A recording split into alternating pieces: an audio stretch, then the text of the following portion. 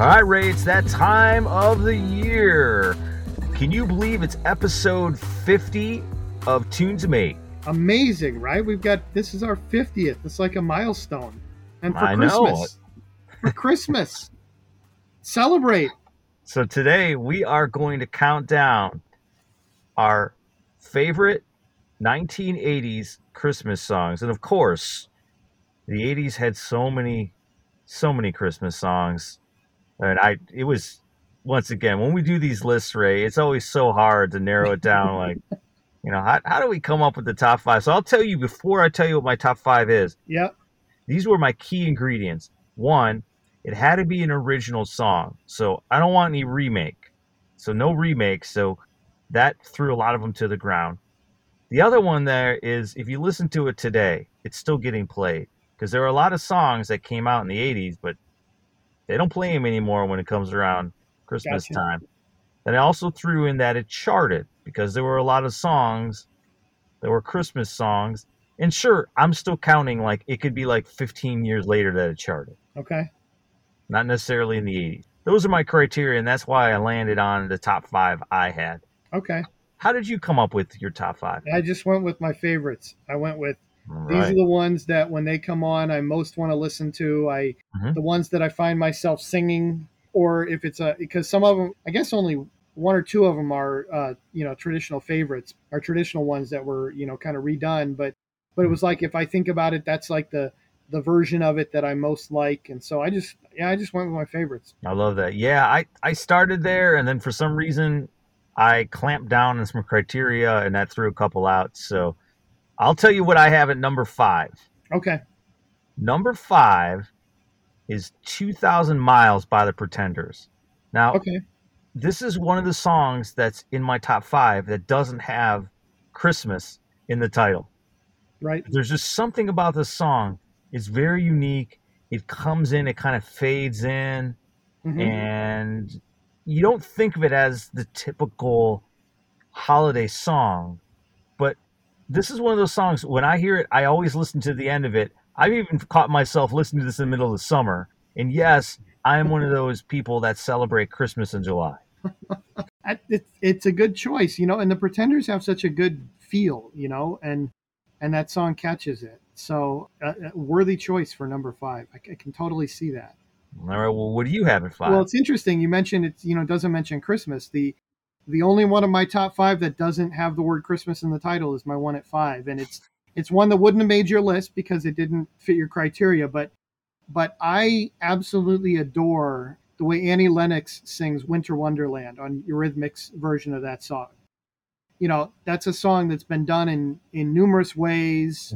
We know the old standards and old classics of it. And it's always sounds good. Lots of folks can sing it and make it sound good. But like, I just think of when I'm out shopping for Christmas presents and that comes on, and that just makes it feel like Christmas. And maybe there's a thing with me because I love, that Put a Little Love in Your Heart by Annie Lennox and Al Green is one of my all-time favorites. And, it's not a Christmas song per se, but it was in Scrooged, a Christmas movie. So maybe there's just something with Annie Lennox and Christmas for me, but that's my number 5. I love that version. Once again, I think we talked about this a lot, about if you're going to cover a song, you should knock off the socks of the original. Yep. And I really think on that song, that's exactly what happened. Yep. It's timeless. It's played. I had actually a bunch of covers that jumped in here. One of the ones that just missed my list was the 12 Days of Christmas by Bob and Doug McKenzie. There's just something, it always makes me laugh, and a beer in a tree. So there were a couple here, some of the covers that just missed the list. Winter Wonderland was definitely in there. Yeah, 12 Days of Christmas was one that it actually just missed my list. It would have been at number 6. Same here. So, that's bizarre. It's how bizarre, right? But that's a different song. But yeah, I mean, you're right. That song is just so funny. I mean, it just makes you feel good, right? We talked about in our last episode that idea of mood, right, and the idea of the experience, and that just puts you in a good mood. And so yeah, that one, and there's some other ones like the Little Drummer Boy, the Bob Seger one, and I Saw Mommy Kissing Santa Claus, the Mellencamp one. In fact, it's funny, but that A Very Special Christmas from the fall of 1987, right? That whole album. I mean, there were some new ones Mhm. like Christmas in Hollis by Run DMC, and then there were, tons of remakes. And I could have basically said, we'll get to this. My top two are not from that, but you could have done like my top two, and then that album's like the rest. That album had so much good stuff to it, and so many songs that get played over. Here we are, 34 years later, and so many of those songs over that still get played over and over and over again every Christmas time. Yeah, and I was so bad. I bought there was a part 2 album that came Yep. out a year Yep. later, and then they had part 3 and part 4 and part 5. Nobody remembers the 4 and 5, but Sheryl Crow was on one of those, and then Yep. it was pretty interesting how they kept that series going for quite a bit, and I always looked forward to it. I love that series. Yep. Totally agree. It was really good, and that initial one really sort of set the tone really well. Mhm. Yep. So what do you got at number 4? Number 4 is an interesting one, and it's Christmas Wrapping by the Waitresses, which is Okay. an earlier song from the 80s, but it's kind of punk rock, ska, kind of a feel to it. But what I find interesting about this song is whenever it's played, it's in the background. You know what it is. You may not know exactly the title of it, but Mhm. you always start tapping your foot. And whenever it's on, I don't change the channel. And actually, it's one of those holiday songs that most people, whether if you're heavy metal or if you're pop, generally most people are like, okay, I like this song. And the same thing for me is like when it comes on, there's just something about it. It's happy, it's upbeat.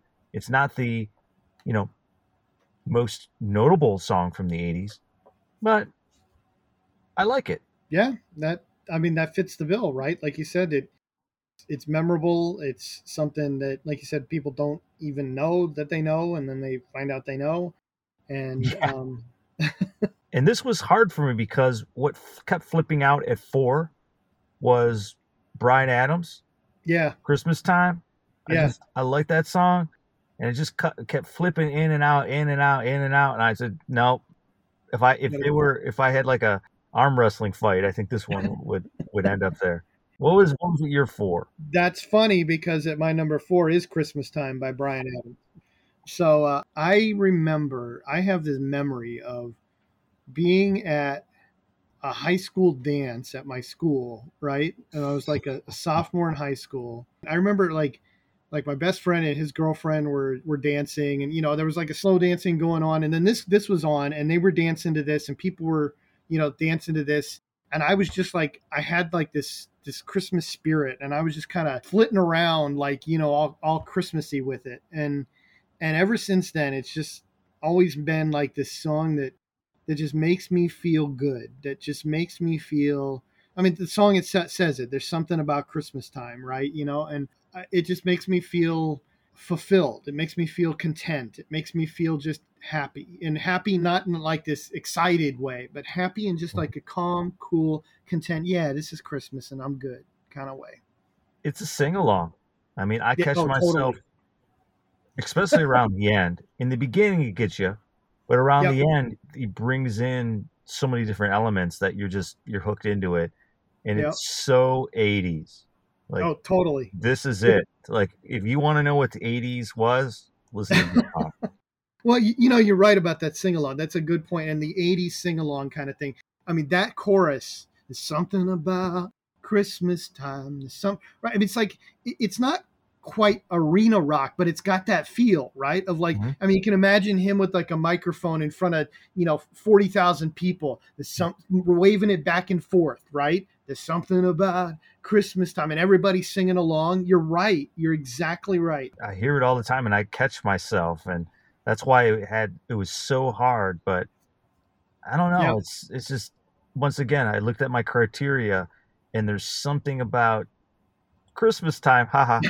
But the element of timelessness, I Yep. feel like all these songs are still getting played, and it's they haven't faded. Yeah, well, and along those lines, my number 3 is Mhm. another one, and it's the highest of all. Like I said, the that A Very Special Christmas album, I think, to me is just that initial one from the fall of '87 Mm-hmm. is so quintessential of '80s Christmas music. And this is the song for me that has the most resonance, and it's U2's Christmas Baby Please Come Home.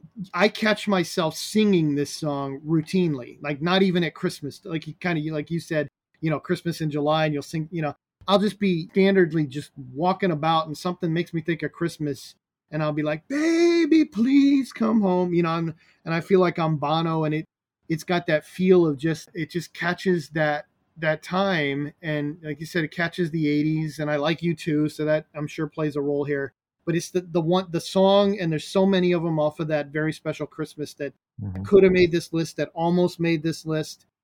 And this is the one that really just resonates with me. And I had it in my list, but once again, since it's a cover, it fell Right. out. But there is something about the way that Bono starts it off. It's like he's talking, and you're just sucked right in. Yep. And the video is another classic where it's a lot of live footage, but it just draws you in, and what it reminds me of when I see him in the video, I'm like, did they just walk off the streets that have no names? Like, I wonder if they just walk from one video setting to another and just keep it rolling. Well, it has the feel, because this is at the same time that they were, Joshua Tree had just had its great success that year, and they were putting together what would become Rattle and Hum a year later. So this is, that album, the Very Special Christmas comes out a year before Rattle and Hum. And of course, Rattle and Hum was sort of it was almost like a documentary album, right, of their experiences on that tour and getting to the heart of rock and roll and American Heart of music. Rock and Roll, Huey Lewis? Yeah. It's a kind of different feel, but that's the feel they were going for, right? That we're gonna explore the roots of American rock, and we're gonna try to feel it, while we're doing all this, and we're gonna film it, and we're gonna put this album out that's like it. And if you look at the videos from Desire and Angel of Harlem and When Love Comes to Town, right? This is setting the Christmas Baby Please Come Home is setting the tone, coming out of Where the Streets Have No Name, which was their hit that was out when this song came out and that album came out. Coming out of that, like you said, it grows right out of that, and it leads them right into In God's Country, which is the next single, the last single off of Joshua Tree, and then right into Rattle and Hum. It really sort of helps create the narrative all in there. And that video, like you said, fits right in there. Yeah, I mean, I have such vivid memories of it. And we talked about this probably ad nauseum on this podcast, but that love of U2, that love of Van Halen. And unfortunately, Van Halen doesn't have really a good Christmas song. So this is probably where U2 definitely has the upper hand in this countdown. Yep, they did it. So what's your number 3? All right, so my number 3 is sort of like Nickelback and Cilantro. Either you love it or you hate it. And it's Wonderful Christmas Time by Paul McCartney. Oh, yeah. So this song, I find myself throughout the year going in my keytar, playing the dun dun dun dun dun dun dun, like playing it all the time. Dun, dun. And you hear this song, you shut it off. If this unfortunately is the last song you hear on the radio, you can't get it out of your head. And typically, the way I get a song out of my head is I sing another song that can like zero it out. And I have yet to find anything that can zero this out. It's just the song. It gets stuck in your brain, and that's I think why a lot of people don't like this song anymore, because once you hear it, you end up humming it all day long. Yep. And it's a Beatle. So correct me if I'm wrong, but the John Lennon, that was released in the 70s. Yeah. So it didn't crack in here. This was Paul McCartney's response. He said, all right, John, you had a big Christmas hit? Guess what? I'm going to make one that outdoes yours in your brain. Oh, my goodness. So, okay. So there's so much to say here, right? I mean, literally, you've given me like 3 different things to talk about here. And one of them is, now, technically, the song came out in late 79. So it's really I think it counts because it's really, the winter of 79, 80. It's the start of the 80s. Though technically it came out in 79. And I think your point about that it's McCartney versus Lennon is important here, because if you think about the feel of his song versus Happy Christmas, War is Over, right? Right, Lennon's. So Lennon's is this political thing, right? That's, about war is over and, let's all have a happy Christmas. And it's been turned into, all kinds of folks have redone it, Sarah McLachlan and, you name it. And it's been turned into something less political than that, kind of like Imagine, the same kind of way. They've taken a lot of Lennon songs from the 70s and, turned them into something that's more sort of pop fairish, even though they were pop, but they had this sort of, social or political element. So this is quintessential Lennon. Where did John Lennon go, and where did Paul McCartney go, right? So Lennon went down the road of political activism and all this other stuff. And McCartney, though he's got his own forms of activism, right? His vegetarianism and everything else. But, he went the road of, I'm going to write these sort of quintessential pop standards. So stuff from the Wings is like quintessential 70s pop music, and it's love songs. That song, right? Just another silly love song. I love you. There's your earworm to get this Christmas song out. You go to one of his other ones. You go to silly love songs because that I love you. My kids know that because I sing it to them all the damn time because it's just there to be sung, right? Mm-hmm. I want to say I love you. I turn it into a song and I'm singing Wings before I know it. And so his Christmas song is exactly like that. And so this is the third point. You're exactly right that it's that love it or hate it. Though I'll tell you, I'm kind of the exception in the sense that I went from one space to another. Like 30 years ago, that song came on and I was flipping the station because I didn't even want, like the sound, that burm, burm, burm, burm, that sound just annoyed the hell out of me. Right. And I didn't even want to hear it. And then I thought the song was just flaky. I'm like, simply having, it's like a bunch of elves just standing outside donking their head and singing to me. And I was like, oh God. And now, like, I listen to that thing and I want to hear it. And I'm singing along with it and I'm seeing, oh, this is kind of cool. And so, maybe it's, that I'm almost 50 and that's what I have to do with my life now. But I think you're exactly right. It's that love it or hate it. And it gets in your head and it sticks there. You can't get it out of your head. And that leads into my number 2, which is Last Christmas by Wham, a.k.a. George Michael and the gang. But it's like, what the heck? This song. And the thing about Last Christmas to me is interesting is it's the keyboards.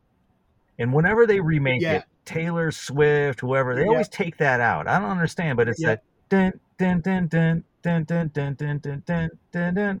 And then every remake's like, we're going to take that out. Well, guess what? You just lost the essence of the song, in my opinion. Yeah, I like Taylor Swift a lot, and I think she does a lot of really good stuff. And her song, her remake of it is fine. It's okay, but you're exactly right. It loses something. It just as so many of the other remakes that you talk about lose something because that keyboard part is what makes it, not only makes it 80s, but is what gives it its feel. And I think you're exactly right in what you're saying. Interestingly, this past 2 years, The Weeknd has had this string of hits with these songs that have this 80s feel to them, right? So Blinding Lights did, and then Save Your Tears had this real 80s feel to it. And part of it is it feels like a George Michael and Wham song. I listen to Save Your Tears and I can hear George Michael singing it.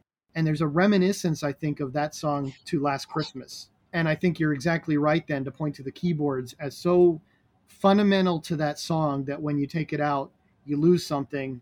And so it's actually at my number 2 too, because I can't get away from that thing. It's so good and so memorable and so quintessentially 80s.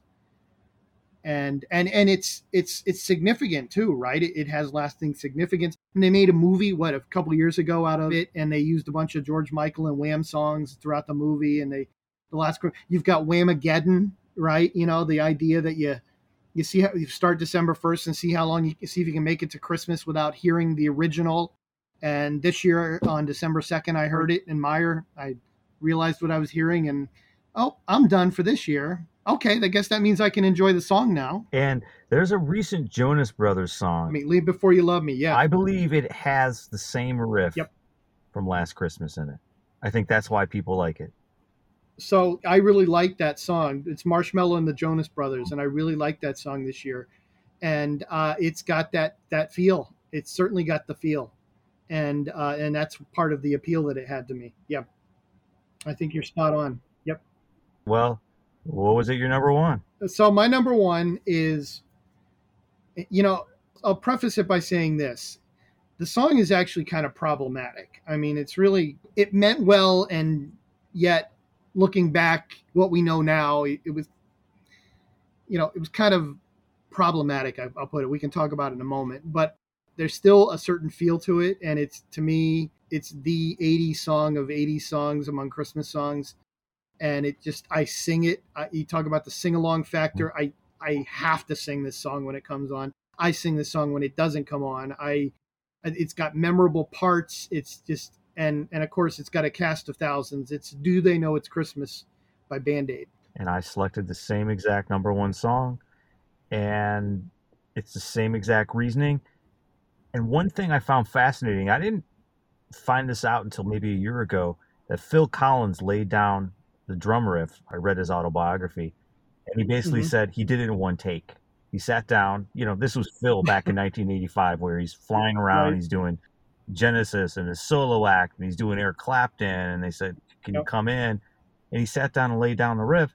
And I think about that, without that drum riff, I don't think this song is the same. It's kind of like the keyboard riff from Last Christmas. You pull out Phil Collins drumming, "Do They Know It's Christmas?" You listen to that and you're like, it's not the same song. I think Yep. it's amazing you did that in one take. So that's why it Yeah. also has a little folklore to me, and I really like it. Yeah, I think you're right about the drum. That drum really drives the song. The drum line drives the song, and I think about probably my favorite Christmas album of all time is Bare Naked Ladies from like Hmm. 15, 16 years ago, and they do a remake of this, and they really they just keep it kind of true to it's parody in the sense of they're trying to remake the original by making it as corny as the original kind of can be. So Mhm. kind of in hindsight, 20 years later, okay, we look back at this thing and it's kind of corny in some ways. I mean, some of the line, I mean, again, it meant well, right? It was Bob Geldof, trying to provide aid for Africa and hunger in Africa. But, do they know it's Christmas? Well, many of them they don't celebrate Christmas. I mean, so, there won't be snow in Africa. Well, there are places in Africa that have snow, right? And Bono's line, "Thank God it's them instead of you." God, that's kind of mean, actually, when you think about it. So it's got these elements to it that I said are kind of problematic in hindsight, and it kind of gets spoofed a little bit in the sense that it's, if we want to make fun of the '80s, this is an easy way to do it. And I've seen that in films and stuff, and so Bare Naked Ladies do that. It's sort of this, we're going to try to earnestly do this as if it's 1985 and we're doing it, and it's fun, and it's part of the thrill of that album. So the song has that element to it to me, but I still just, I love the song. I can't help but sing along to the song. I can't help but feel, as you said, that driving drum rhythm and the feel of the song all the way through. Yeah, I mean, it's like you said, I think there's a lot of problematic lyrics for a lot of '80s songs. Yeah, yeah, yeah, So, I mean, you go back and you go, I don't know yeah. what they were thinking there. But Right. this song, this was kind of the "We Are the World" of Yep. Christmas songs. And then our one that I know we're going to have to do a '90s countdown someday, but there was the one, it was "Stand Strong, Stand Oh, Tall," Voices That Care Voices That Care. Yeah, Voices That back in '91 for the Gulf War. Yeah. Voices That Care, 91. Yep. And to me, that was kind of a throwback to these like, hey, let's get together, 70 Yep. celebrities in a room, and each one gets like 2 seconds of a song. Go Will Smith. Yep. And you're like, what just happened? Yeah, that was, I remember that, and it peaked at number 11. It was like this attempt to redo what they did for USA for Africa, and just, probably because the Gulf War didn't resonate in the same way that, the hunger in Africa thing did in '85. Here we are 6 years later, and it didn't resonate in the same way, and just the timing wasn't there. And then that ship had kind of sailed a little bit, right, by that point, and we had, as you said, "Do They Know It's Christmas?" and "We Are the World" and stuff. And so this was, yeah, it was like this, okay, yeah, let's try to do this again. And and it kind of flew up the chart real quickly to 11, and then kind of, burned its way back down really quickly. It was one of those for a month or so in the spring of 91. It was really big, and then boom, that was gone. And Yep. and they tried to remake Do They Know It's Christmas back. Yeah. I think it was like a UK. Let's do it again. And I think it was pretty recent, maybe 5 years ago, something like that. And it just wasn't the same. And I think once again, it's because the drums. I really think they had the singers, they had everything else. Just that magic was just not captured again. Oh yeah. Well, I think also just that the environment in the mid 80s was right for this. It was just, you think about the pop charts and the sort of right diversity of styles that was kind of hitting, right? This sort of, I mean, certain ways it wasn't diverse, but in some ways it was, right? So that the Michael Jackson and Lionel Richie and Cyndi Lauper and Kenny Rogers and all could all kind of, and Steve Perry and Bruce Springsteen, you name it, right? We've got this sort of mishmash of different types of voices and styles, and that kind of hit at that time period.